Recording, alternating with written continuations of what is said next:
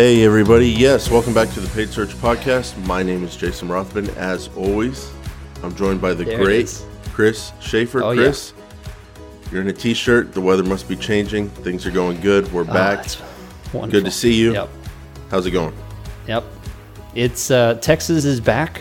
Apparently, we were transported to through a Yankee portal where apparently snow is an everyday thing, and you have to wear jackets all the time. It was awful.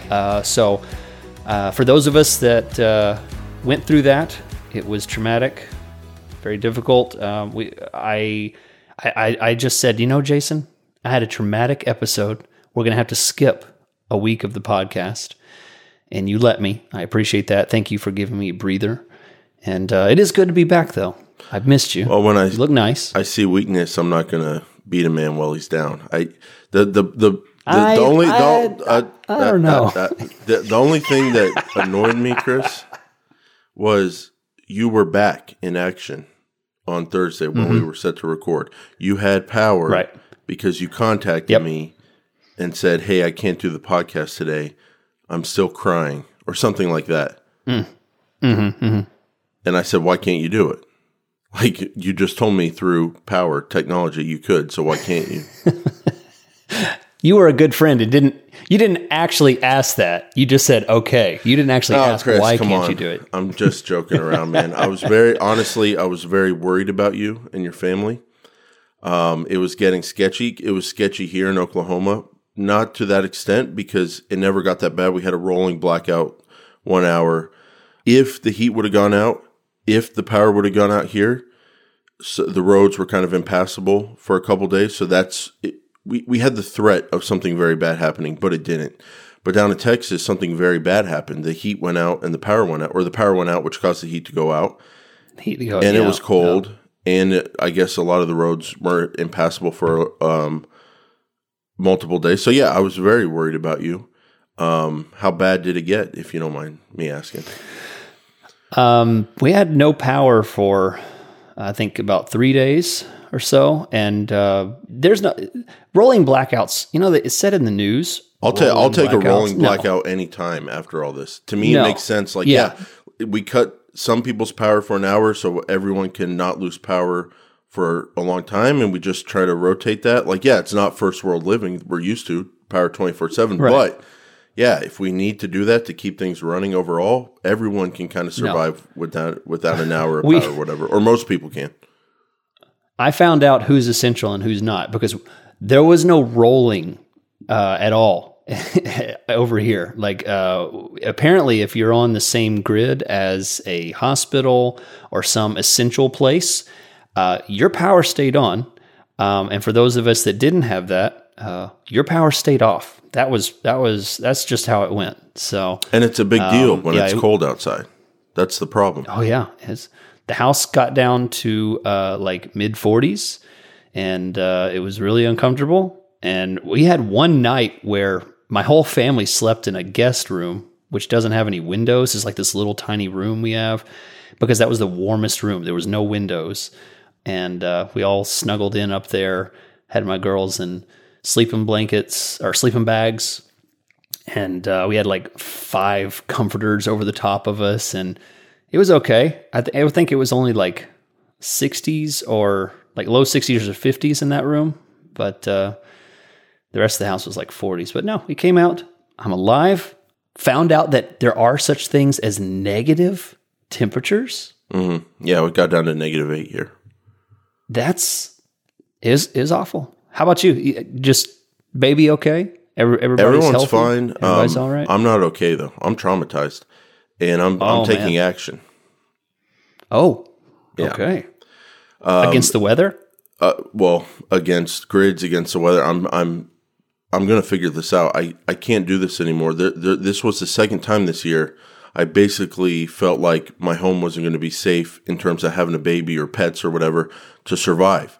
Because earlier in the year, I honestly think it was just a day, but the power went out for 18 hours or something in the summer, and it was in the high 90s, and it was getting hot. What the heck? So it's the second time in the last year that it got really bad and something really bad could have happened. So I'm looking into just how do you keep the power going? How do you prepare for these things? How do you stay warm in a cold house? All that kind of stuff. So I'm very much focused on that. I've been traumatized, and I can't do it again. So yeah, I'm very much into preparation mode, if you will. The generator business is going to have a good year. The CEO of the biggest generator company, he said something recently to the effect of like, yeah, we can't make them fast enough. Like they're ordering them. But you know what's scary, Chris? And we had this here it did not happen in Oklahoma. It did not happen. But they kind of threatened it. The power goes out. They have to, or not, it didn't go out, but they did the rolling blackouts. They have to ration the electricity, if you will. Fine. That kind of makes sense. What they kind of talked about, which they did not end up doing, but they talked about, there was a chance they were going to have to turn off the natural gas to the city. Oh, man. To turn it off. Because for you, that's your heat, right? For Oklahoma's? That's our heat, yeah. Natural gas heat. Yeah.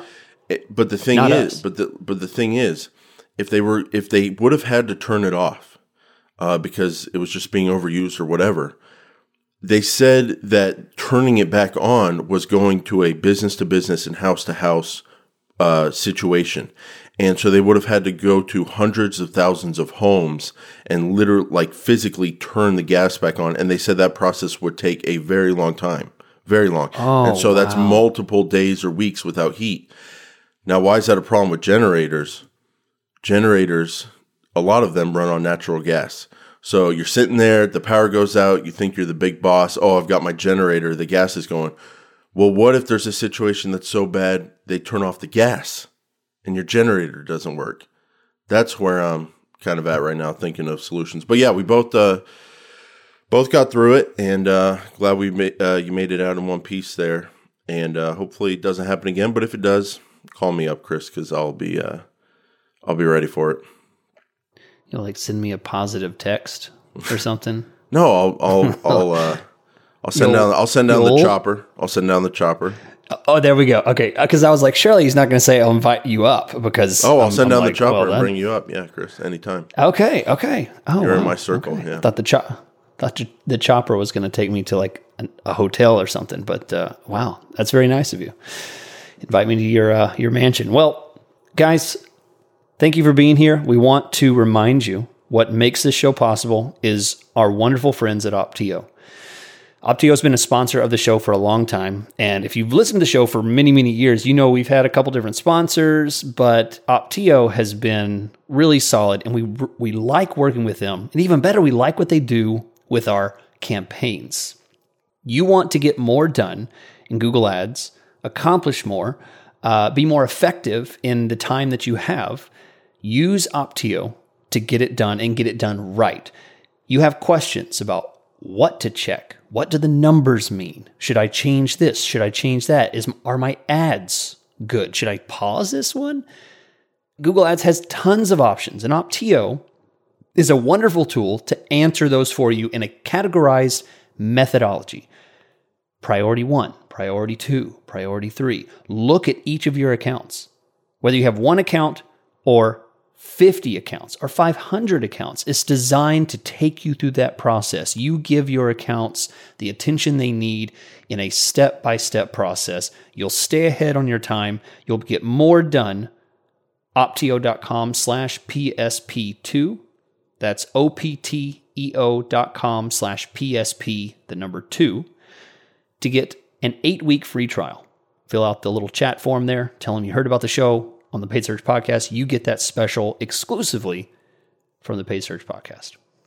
All right, thanks, Chris. And I want to thank everyone for leaving us 5-star reviews on Apple Podcasts and wherever you listen to podcasts. That really helps. It still helps. We're moving up the charts. Currently, we're number 52 in Australia for marketing all-time podcast. And in the United States of America, we are in the top 100 marketing podcasts. And I'd say that's pretty good for a podcast that focuses on generators and electricity and helicopters. that focuses on right. Google Ads. I think that's pretty good, and we're climbing. We're climbing. So one reason that happens is because you all share the show with friends, and it also happens because you leave 5-star reviews, and then the algorithms and the podcast platforms share the show and suggest it to more people. So today's 5-star review of the week comes from Jonathan from Montreal. 5 stars, best PPC content. It's amazing how those two guys managed to fit that much content and knowledge while entertaining us at the same time. Got hooked on the first episode. Keep it up, guys. Good review right there from Montreal in Canada. It's very nice. So thank you, Jonathan. Appreciate that. Now, Chris, today we're going to be talking about ROAS, return on ad spend. We're going to be getting to the bottom of whether or not that's the gold standard of Google Ads. I'm not new to ROAS, but we'll talk about why on a lot of campaigns I don't set that up. And you've talked a lot more about ROAS. So what I want to do, Chris, is kind of run my ROAS experience over the last couple of weeks by you, the way I set it up, the way I'm thinking about it, and get your feedback if you think I'm thinking correctly, and then kind of get your general thoughts on how important ROAS is to running Google Ads campaigns. That's what we're going to be talking about later on, and we'll dive into ROAS. But first, we are going to be talking about the news of the day. We're going to try to do that more on the Paid Search Podcast here, just kind of keep up with everything that's going on with Google Ads and search. And today, there's a couple updates about the Google Partners program, and then also the big one that's on everyone's mind, broad match modified going away, phrase match becoming updated, and what we're seeing based on that. So, Chris, why don't you start us off with the news about the Partners program? We got an email this week. Yeah. So we'll go into this a bit more on detail in our Patreon show. We can because this is more for those of you that are in the business of paid ads and managing them. But basically, if you are a partner, then you now have an extension on what was the expiration of the old partner system. There are new standards, there are new tests, there are new qualifications, and some of the rules have been defined a bit more. And we thought, and I thought it was happening all this year, and then Google, I even talked about it a couple weeks ago. I took some of those new tests, and I was kind of surprised a bit. They're quite a bit more complicated, a lot more different than they used to be. So now we all have an extension. If you were worried about it, we can now sit back. You don't have to worry about your partner status being jeopardized in the next at least 10 months or so. So that's good news, but don't sit on it too long because it is going to happen in 2022, which we'll talk more about kind of some of that stuff later, but yeah, that's basically the big announcement for this week is that Google's being nice. They're saying, hey, it was a rough year. It's a rough year. Let's hold off on big shifts, and they've been pushing a lot of that news on Twitter and other sources. That partners update was set to happen, I think, right as we went into coronavirus last spring, and at the time they delayed it, and that was a good move because things were so crazy around then. And in Patreon we'll break open that email and we'll kind of go through the details. So the big one, Chris, going on this week, phrase match update, broad match modified going away, but you can still run those keywords. They're just going to start being treated as if they're phrase match, updated phrase match. They said this was going to happen in mid-February. We're now in late February. What have you been seeing out there so far? I have not seen much difference. Yeah, I feel like there's been some clients. And this seems to be specific to industries. So some industries, and maybe it has more to do with the way I have the keywords set up, but some of my clients I've seen a slight drop off. Of course, because you're an expert. Well, yeah, but it just, like some of them might have like modified broad might have, 4 or 5 words in it. And if, for things like that, the volume of the search might go down if I have a longer tail modified broad.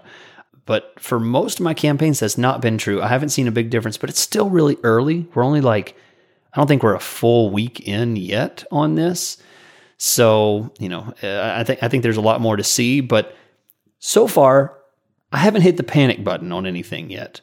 And for those of you that are part of the super patron level, I released a video last week about what to do about this and showing numbers and strategy now versus strategy in the next month, 2, 3, 4 months. So I've addressed some specific stuff like that, but overall, I haven't hit the panic yet. It's been okay, seems like. Okay, my takeaway so far, Chris, is it's been so normal, so the same, so possibly even better, the search terms that I'm seeing come in from... Better?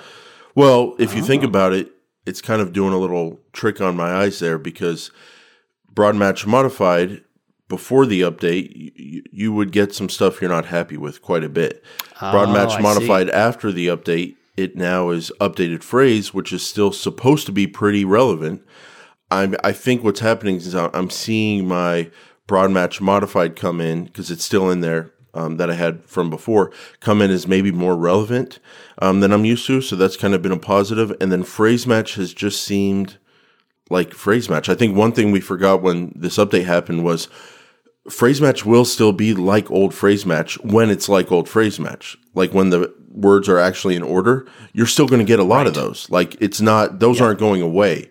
And so I've been looking at phrase match search terms kind of skeptically, and I'm like, oh, how bad's it going to be? And then I look at it and I'm like, oh yeah, there's actually still traditional phrase match that shows up quite a bit.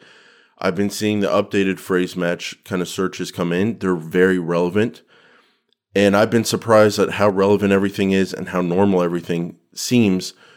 The one question is on quite a bit of my broad match modified keywords, where I'm looking at an account now, one click for a keyword, another keyword has one click. I look at the search terms. There's no search term data.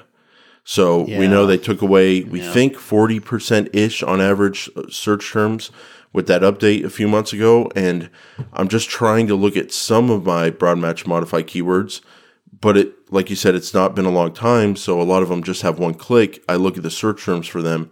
There's nothing there right now. So the stuff I'm seeing, I'm liking, and it seems normal and relevant and everything's good. What I'm not seeing is kind of where I have a question. What are those search terms? What's the quality? Right. And I guess we can just over time break that down by looking at the bottom of the search terms report, where it shows you like the conversion data for all the search terms you see, and then all the search terms you don't see, or all the clicks you don't see search terms for. So I'll be keeping my eye on that. And then I haven't really seen a difference, but one thing I'm worried about is the volume. I'm going to be worried and concerned that my broad match modified volume is going to drop significantly, because now broad match modified is treated like updated phrase, which is more open than traditional phrase, but not as open as broad match modified was. So I'm worried about losing volume, and that's just something I'm going to look out for, but it's too early to kind of make a judgment call of if that's happening yet. Yeah, because anybody who runs Google Ads knows that Thursday is not always the same Thursday. Monday is not always the same Monday. Volume goes up and down. It's never the same. Your clients know that? I get guns pulled on me. No, I yell it at them in over email traffic. Yeah, I'm just kidding, Chris. We all know that. You got to look at the sample size matters, and you can't get caught up in a small sample size. So I think the takeaway is, hey, it's not the end of the world. Things are looking pretty positive so far, but it's early, and let's just keep monitoring and see how these keywords perform. One thing it did change for me, Chris, now that there's no such thing as broad match modified going forward, and it's just exact updated phrase and pure broad, I have now started copying and pasting my campaigns where I have pure broad keywords. The newly pasted ones, I rename it to whatever the campaign name is, and then the word broad, and those are my broad keyword campaigns, and I pause all the non-pure broad. And then in my original one, I pause all the pure broad, and I keep it as exact and updated phrase. I think we talked about it in Patreon or the main show last time, but I used to put Pure Broad just in everyday ad groups inside one campaign. This has kind of given me a chance to relook at things and go, okay, yeah, it does make sense for me to have those in their own campaigns so they don't mess up the data, so I can look at things separately, kind of like you've been talking about how you manage Pure Broad. And that's kind of been a benefit of this time. I've actually taken the time to do that now just because it's been a reset in the way we think about keywords and match types. So that's been a big win for me. I feel like we'll have to revisit the Lazy Man build in a world of post-death modified broad, right? Because Lazy Man build was entirely built on modified broad and using the power of that match system. So yeah, we may have to come back and reassess some of that in future podcasts. So can you imagine being the person that created modified broad? Like you're at bars, you're trying to tell new people why you're so great and all this kind of stuff. Yeah, actually, I work at Google, and I'm the person that came up with modified broad. So when you're doing a keyword, and you put a plus sign on it, imagine if that's your identity, and then they just took it. And it's from gone. You. Yeah, what are you going to do now? Hey, at least you have some consolidation. The whole Google Ads world is mourning with you. Everyone's kind of sad. Hey, and upset Chris, about it I know you're like the number one. I don't know when this started, but all of a sudden you're the number one fan of modified broad. As soon as you lose it, that's all I hear from you is how great it was. Didn't hear that much before, but all of a sudden you're like, oh my gosh, I love come modified on, that's broad. not true. No, Chris, you're like unbelievable how much you're pumping modified broad these days. And for me, what the Lazy Man build? You look at that. That was entirely based on modified broad. That's true. That's true, but I don't know. I don't hate this change. Like I kind of like it. I'm kind of so far. I like it. When it started, we had that reaction on Patreon. We both almost had heart attacks seeing that email come through live. That was a great reaction episode. But as soon as it was over, I was like, okay, this kind of makes sense. Like let's get a little more organized here with our keywords and the modified broad. They're so difficult to explain to clients and all that kind of stuff. I'm okay with it. I don't miss them. And to the person that made modified broad, yeah, I'll tell you to your face, I don't miss them. You had a good run, but things evolve, and we're taking. Oh, by the way, maybe we can't do modified broad because just in our universe, the plus symbol has been taken up. The energy of the plus symbol has been moved over to streaming services. Like we can no longer do pluses on keywords because the mental space and the energy in the universe. Plus, everybody has a plus. Everyone has a plus. So plus is different. And before modified broad, it had to do with batteries. Then modified broad stole it, and now streaming's stealing it. It's a very useful symbol in language. Yeah. So, Chris, speaking of language and acronyms, let's talk about ROAS, return on ad spend. The gold standard of Google Ads? Question mark. Not everybody's there. Okay. I agree with that. So not everybody's there, but it is. What we're doing here, Chris, I admit it. I haven't been a big user of ROAS, but people love talking about ROAS. I started using it more recently. I want to run by you like the way I'm thinking about it, how I set it up, what it is. And then I think we need to have like a little conversation of, does this have to be every single account? Or can sometimes you just do traditional like cost per lead? Why haven't I always done it, Chris? Because I work with a lot of moving companies. I work with a lot of former and future felons and convicts. I was thinking about that today, Chris. It's not just former felons, probably future felons in that business. You might see a radio they want and just bring it home with them. So in that business, Chris, you get a lot of people who are great at Grand Theft Auto. They're great at moving. They're great at providing moving services. And they're not great at websites. They're not great at tracking codes. They're not great at accounting and economics. And you ask them, okay, what's the average value of one move for you? And you get a lot of feedback, like 10 years in business. They're like, hey, that's a good question. Hey, we've been trying to figure that out. So some of the small businesses that I work with sometimes, ROAS, return on spend, average value, it's not such a thing as like a multinational B2B or an e-commerce company that does millions of dollars a month. So that's why it hasn't been my focus. My focus has been cost per conversion, old school. But I am open to getting more into ROAS. But that's probably why I haven't been into it as much. So let me ask you to start off, have you ever run a successful campaign without ROAS, just focusing on cost per conversion? Oh, that's a do you have to do ROAS to be quote unquote a Google Ads quality manager? Where does ROAS fit into the Chris Schaefer management sphere? Yeah. Just because we say gold standard does not mean that you have to do it. It just means that there is a level of optimization that is accomplished for campaigns that are able to understand the exact revenue that a click, that a conversion brings in. There's a gold standard management level, but absolutely, I run campaigns that get no conversions, and I run good campaigns that have been running for years, spent tons of money, and helped businesses thrive in many different industries. I've run campaigns with conversions that do great, but we have no idea if that's a really hot conversion or if it's just a lukewarm conversion. So that's absolutely fine.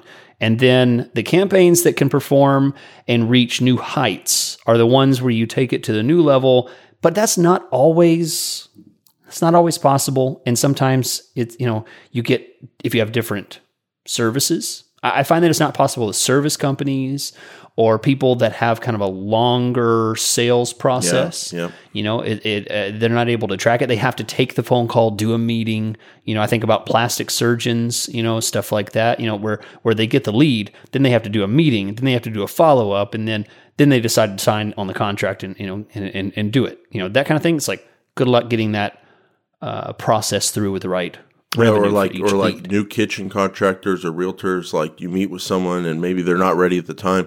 I think that's a good way to think about conversions in Google Ads, Chris. You have campaigns with no conversions or some conversions, like they track the click on the call extension because that's easy to set up, but they don't track lead forms or website calls. So you have kind of no conversion tracking to some conversion tracking. And in those cases, you can still run a great campaign. You focus on search terms, you focus on cost per click, and Google Ads still works. You're still getting in front of people who are looking for what you offer, so it can still work. The next level up is all conversion tracking is in place, and you can optimize based on cost per conversion, cost per lead, cost per sale, whatever you want to call a conversion, but you can optimize based on that because you're getting complete conversion data. And then the final level is like you actually know what those conversions are worth, the revenue associated with those conversions. Not only are you tracking how many conversions you're getting, you're tracking what they're worth to you, and you compare that to what it costs to get them. And that's kind of, I think it is fair to say that is like the gold standard. I mean, that is better than not having it. Just because you can do great without conversions, just because you can do great without revenue on the conversions and ROAS, it's still probably better if you're running ROAS. Would you agree with that? Yeah. Oh, yeah. I might even go so far to say, if you just ask the question, is a phone call worth more than a web form? Do you tend to enjoy phone calls better because you're on the phone with them? I love the way you think, Chris. Yeah. I love the way you look. Yeah. I love the way you show up every week on time. You're just a great person to work with. I love that you're a family man. I love that we found each other and do the show together. Yes. But I also love the way you think about Google Ads. That's not a question I had thought of it when I was preparing for this episode or thinking about ROAS. But that's I was like, okay, if you run lead gen, it's like you get leads for a moving company. What's the difference? Why would any conversion value be different? You get leads, but that is a great way. Yeah. Phone calls generally are more valuable than lead form because you're right there with the person and have a chance to sell them better. So you're farther along in the process. So let's say you don't know how much a sale is worth. It's always so different. You have multiple products. Just put $1,000 revenue on a phone call and put $250 revenue on a web form. And you have a made up ROAS, but at least you'll be able to focus on a ROAS that performs better simply based on this fictional revenue number that you made up. Oh, it's so you another might way to find out. think about it. It's not using actual real revenue, but using relative values. Exactly. The number $1 could be on your lead forms, and if phone calls are twice as valuable to you, you could be $2. I would say go with a higher number just because The cost per click and all that. Yeah, just because if you have a cost per click of, let's say, $5 and you put $1, You're going to be dealing with ROAS is going to be decimals. so low. Yeah, just put 1,000 just to at least give you some whole numbers to work with. That's my thought. That's a good concept there. Just to define what it is, it's return on ad spend. It's your revenue divided by your cost. So if you spend $1,000 and you get $2,000 worth of conversion value back, worth of revenue, you're getting a 2-to-1 ROAS, and your ROAS will be 2. So that's what it is. The question of how to set it up, I want to run this by you, Chris, and just see, is it as simple as I've been thinking about it? But how I set it up, I went into my conversions, website phone calls, call extension phone calls, lead forms. This is for lead gen. And I put in conversion values. And they're based on revenue. And for e-commerce, I don't do e-commerce, but if I did, what I would do is I would go, okay, if this conversion is called a sale of widgets and it represents getting a sale of one widget, if my revenue from one widget is $10, I would put in a conversion value of $10. That's how I would think about e-commerce. For lead gen, well, it's a little smarter with e-commerce. It's actually automated. Oh, it's automated with the e-commerce. So they actually pull in the checkout value. Okay. Yes. Good to know. As far as lead gen goes, we don't have the ability to go that far. The actual sale doesn't take place with Google Ads. It's just getting leads.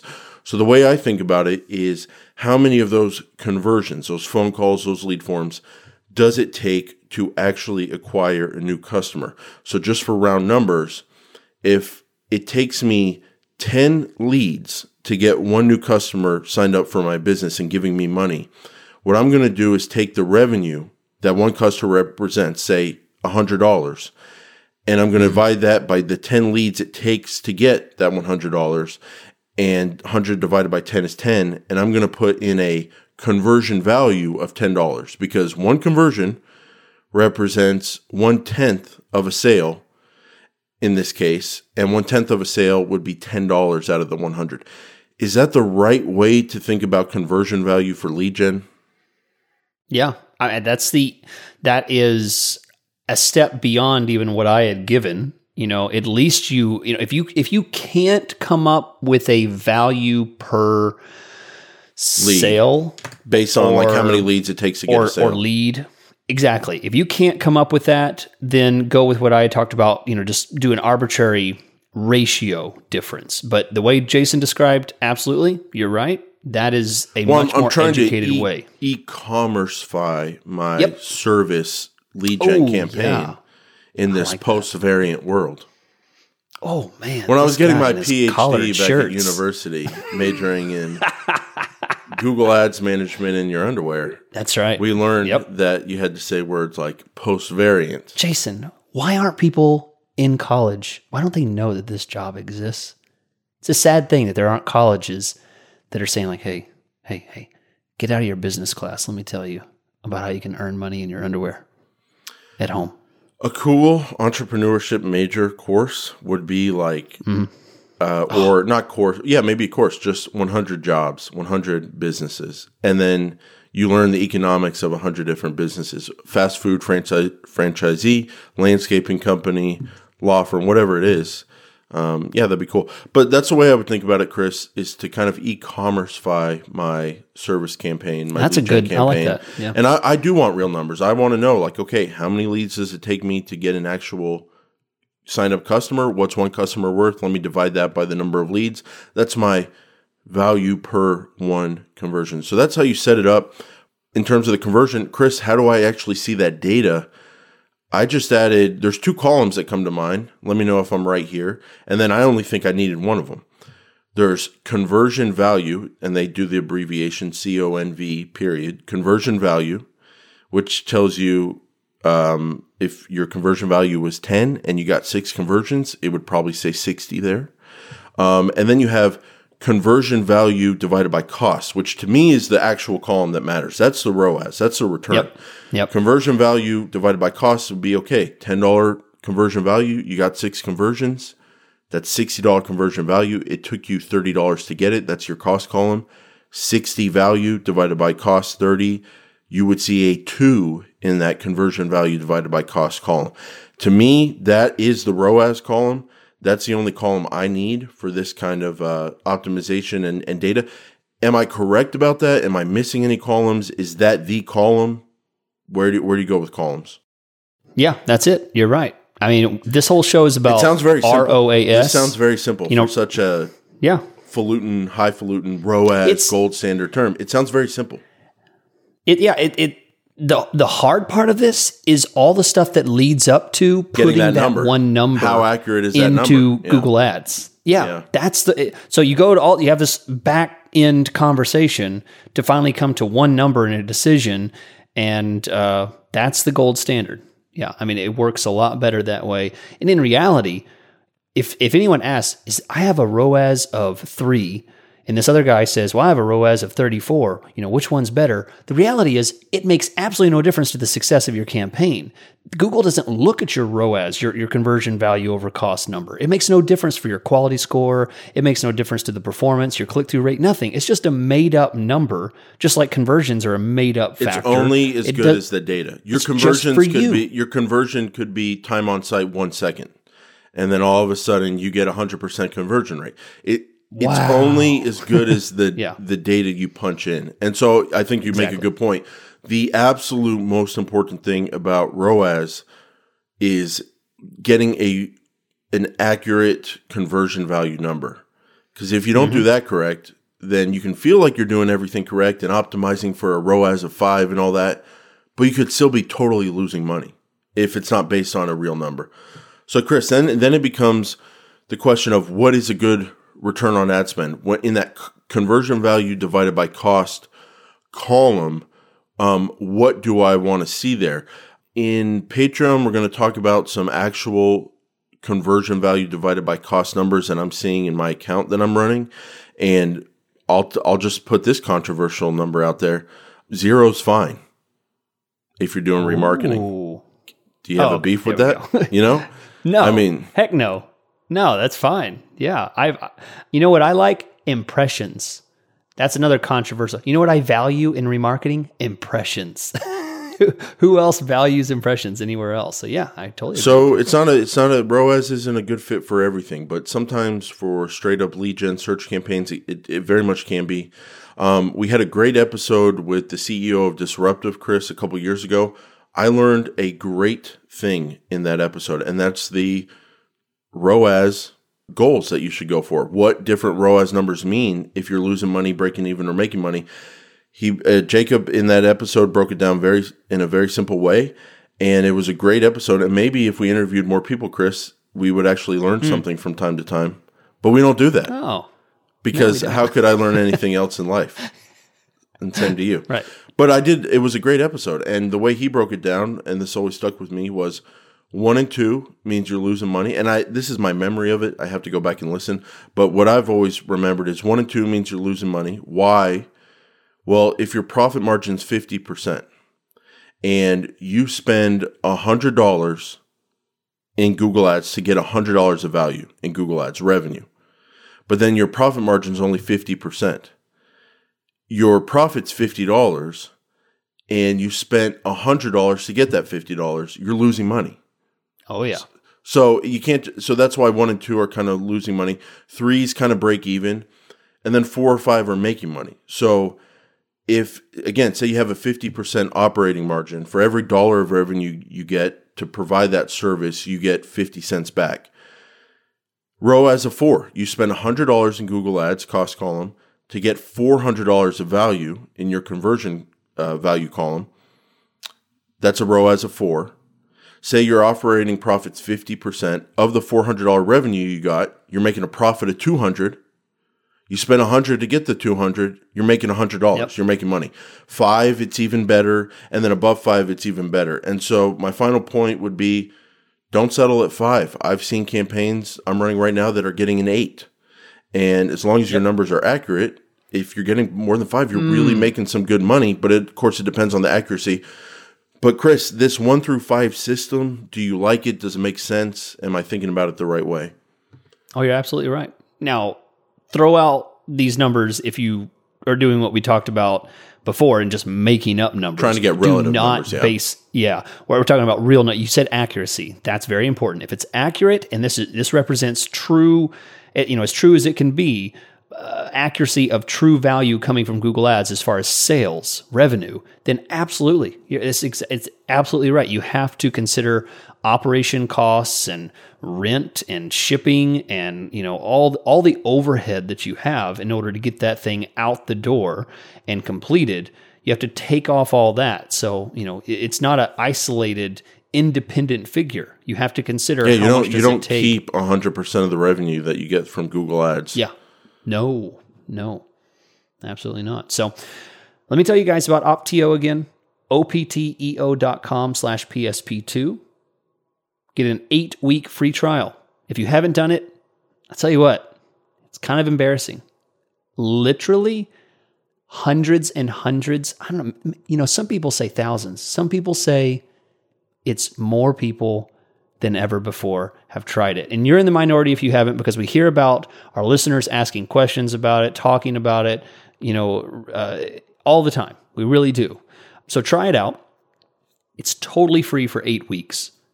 It's a software. It's a software that gets more done in Google Ads than you can do in the same amount of time yourself.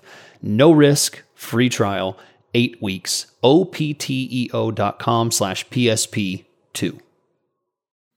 Thanks, Chris. In Patreon, we're going to kind of debate whether or not, would you optimize off cost per conversion if you can just actually get a real cost per conversion number and kind of work backwards with cost per conversion and kind of make it the inverse of ROAS?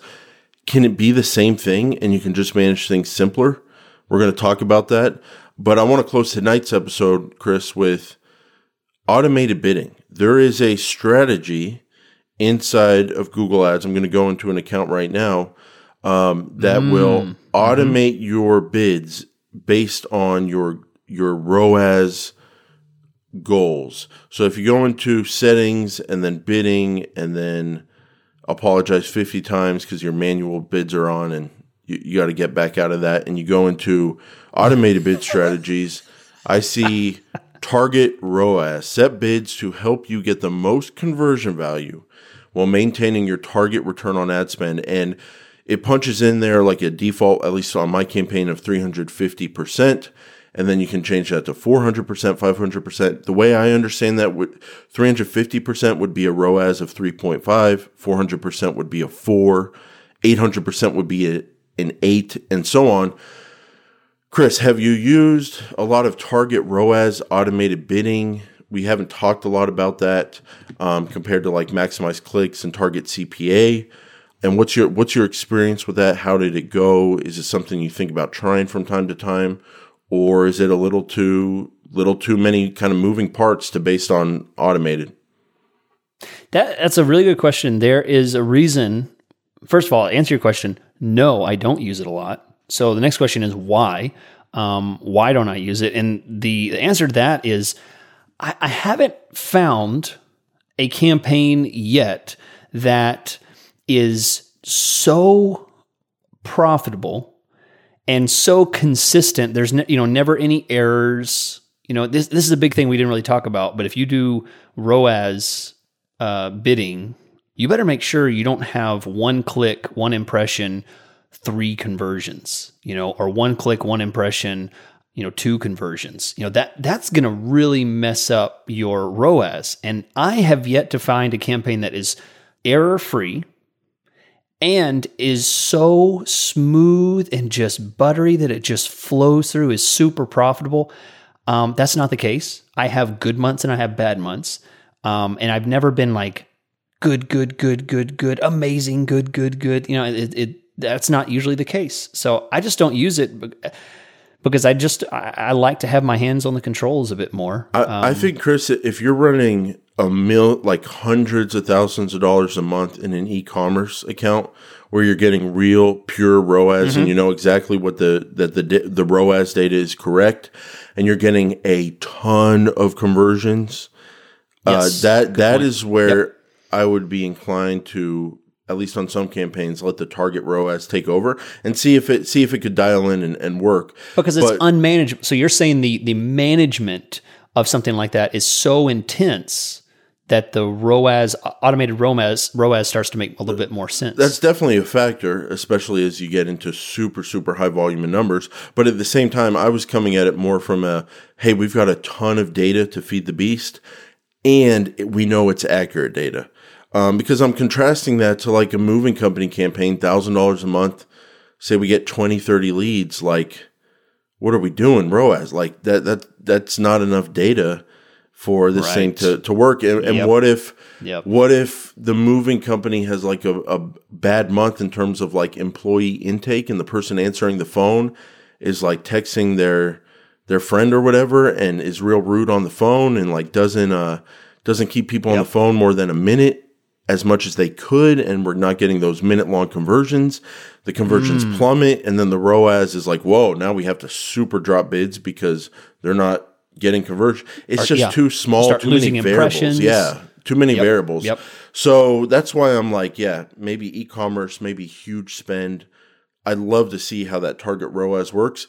I just, at this point, on like a smaller service campaign, I'd be a little hesitant there. So that said, if you're running manual bids and you're optimizing for ROAS, is that a thing? Can you run manual and optimize for ROAS and just kind of maybe look at the ad group level, the keyword level, look at your return on ad spend, and if a client tells you like, hey, I want a 5 on everything, that's my threshold. You just manage the bids based on the ROAS column, conversion value divided by cost, as opposed to the cost per conversion column. It's basically is it the same thing? You just optimize for a different column? Yeah. Well, I mean, cost per conversion for me is very different from conversion value over cost. Those are. Well, that's what I'm saying. If you make the choice that this is going to be a ROAS account, but I'm still doing manual. Oh yeah.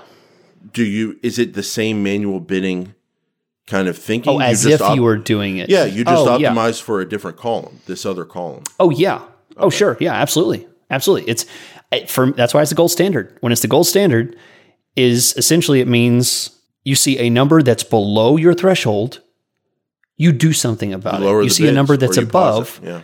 You do something. You change something. And there's a lot of options. It's not just the bids, but I mean, you take action, and it's so black and white. I mean, that's why it's the gold standard, is because there's so much less guessing. That's what's so appealing about it. Jason, you ready to pull the curtain and go into our private lounge of patrons and talk a bit about this a little bit more, as well as the new partner status and stuff like that? If you guys want to join us, we have a very low $2 patron and a $4 patron level that you can join us for this additional podcast that we do. But if not, thank you for joining us. We'll be back on schedule as always, except when Texas has multiple winter storms. That's our threshold for failure, is that. That's it.